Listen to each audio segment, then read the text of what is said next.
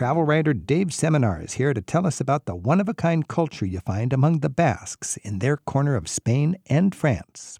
However, some Basque country traditions he's encountered go back centuries and require a little explaining for outsiders to understand. Dave writes about his Basque country surprises in his book called Bed, Breakfast, and Drunken Threats. He joins us now from his home base in Bend, Oregon. Dave, welcome back. Hey, thanks for having me, Rick. So Dave, tell us about your time in Basque country. What did you do there and why did you go? I've been to the Basque country. I keep returning to the Basque country over the years, Rick, because I really think it is one of the most evocative parts of Europe. It's a place where the culture is just so strong. I mean, I love doing non-traditional touristy things, backdoor sort of activities, the kind of stuff you've been writing about your whole career, stuff that isn't in the travel magazines. And the Basques sort of really excel in this. Non-traditional activities that really showcase their culture. The food, the sports, the unique festivals. I mean, this is something that the Basques really excel on, and that's what keeps me coming back to the Basque region. So I imagine you saw some sports then. Talk about some of the strongman sports you found in the countryside. So there's a whole group of Basque rural sports, and these are sports that developed not as initially as athletic endeavors, but as things that actual Basque farmers needed to do as part of their ordinary lifestyle. And the one that I got interested in was called stone lifting. Basque farms tended to be very rocky and filled with stones. So Basque farmers, in order to farm, needed to lift these big, heavy rocks. And this sort of evolved slowly over the period of about 100 years into an actual sport. And I heard about an unusual museum in a lovely little Basque village called Leitza, which is about an hour south of San Sebastian.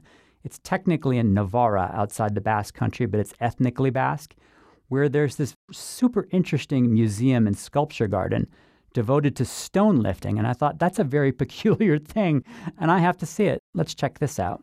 And the gentleman who founded this museum and sculpture garden, his name is Iñaki Perurena, and he's considered sort of the Michael Jordan of Basque stone lifting. This is the first gentleman to ever lift a stone of more than 300 kilos, which is almost 700 pounds, Rick.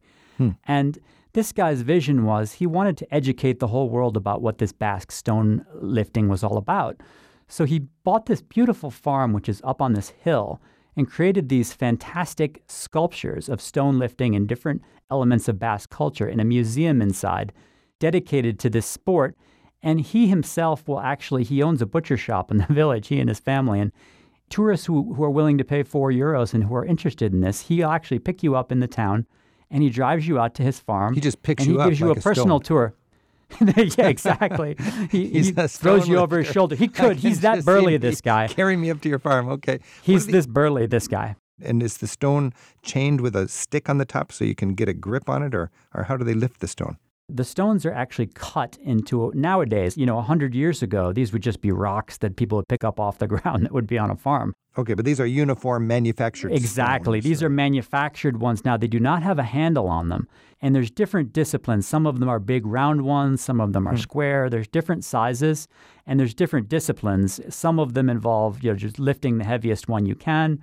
In other cases, it's lifting it with one hand. In other cases, it's how many times can you lift this thing in a certain period of time. Like this gentleman, for example, once lifted a 212-pound stone 1,700 times in a period of 9 hours. Jeez. When I was in Basque country, Dave, I was impressed by this pelota game, and people were playing, hitting the ball against just a wall in every town in the main square. You could sit there and have your coffee or your beer, and you could watch the young guys hitting the ball.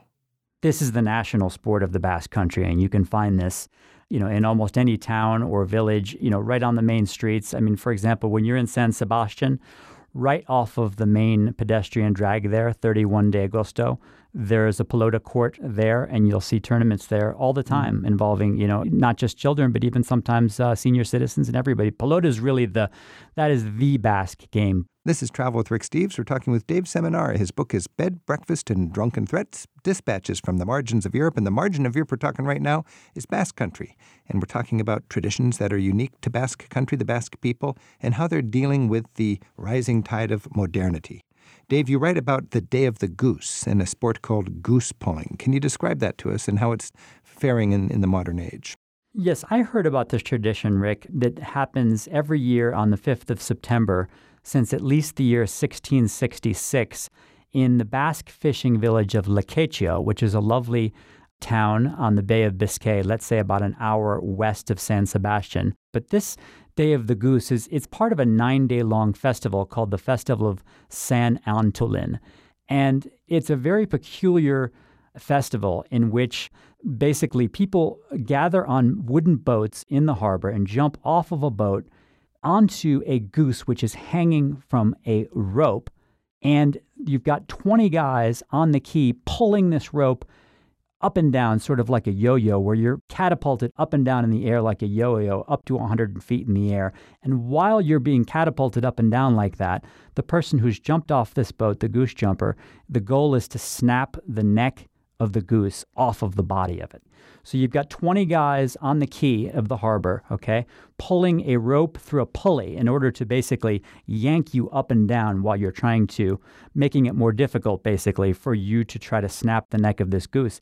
And they're catapulting you up and down, in and out of the water, up to 100 feet in the air, 5-6 stories high. You're kidding. I've never heard it. No. Now, this has changed a lot over the years, though, Rick. Prior to 2005, they actually used live geese.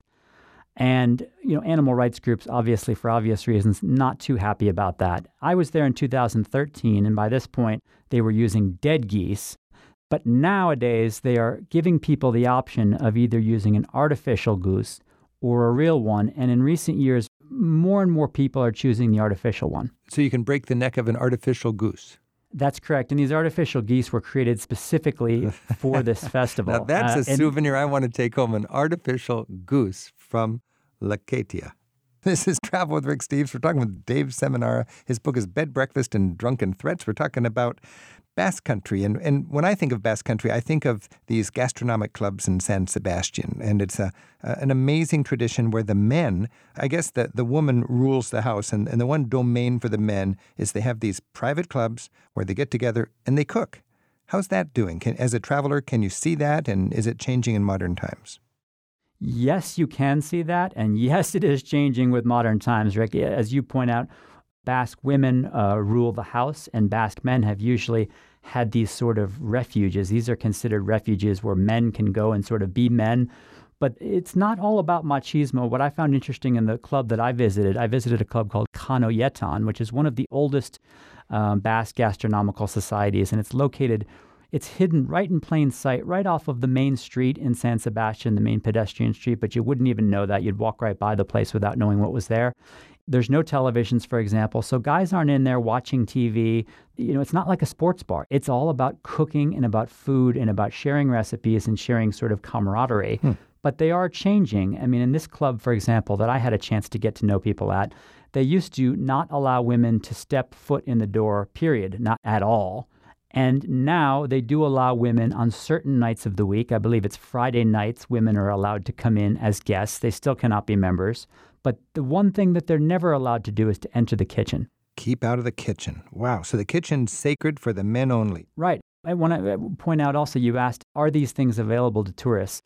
Generally, these gastronomic societies are really only for locals, Rick. You kind of need an invite. However, there is one company called Eat San Sebastian, which I discovered. I did not go on their tour, but I discovered after visiting myself that they actually do a tour of a gastronomic society. So they are opening up a little bit, but the woman who runs this Eat San Sebastian, she said it's extremely difficult because, 1 week they'll let her and her tour group in, and then the next week they'll say, you know what, someone complained last week. One of the guys didn't like the fact that there were women in the tour group, and we're not going to let you in. If you ask the owner of wherever you're staying, if they're a local Basque person, hey, I'd really like to get an in at a gastronomic society. Can you help me? So the guy who ran the bed and breakfast we stayed at the last time we were in the Basque Country, I said, hey, I really would like to visit one of these places. Can you help me? And he said, probably not, but I'll ask around. And the next day, sure enough, he said, you know what? I talked to my wife, and she plays violin with a woman whose husband is the president of Canoyetan, and be there at 6 o'clock tonight. They're going to welcome you. And that's kind of how things work sometimes. Wow. And how was your time there? It was fascinating because, first of all, they told us all about sort of their culture and the way that it works, all a complete honor system, Rick, which I love. They have a box in the kitchen where any of the male members, they each have their own key to the place. And you go in, you cook for yourself, and you're supposed to check the boxes of what you ate, what you drank, whatever, and put your money into the box. And everything is very codified in a certain way.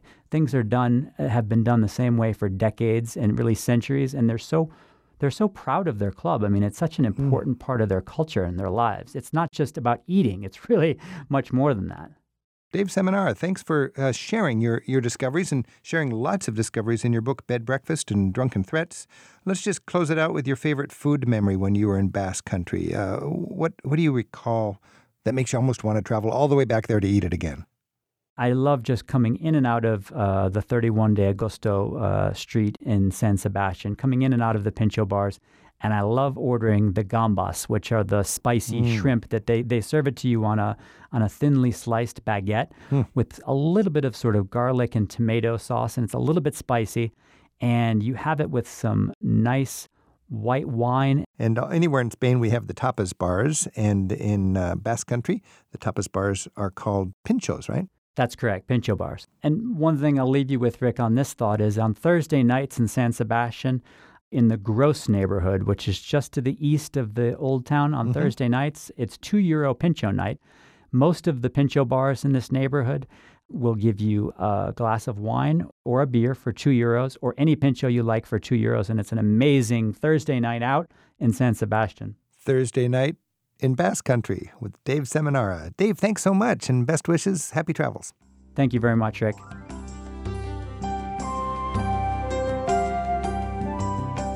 Rick Steves teaches smart European travel.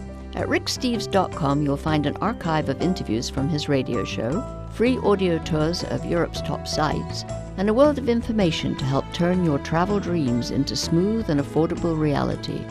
Begin your next trip at ricksteves.com.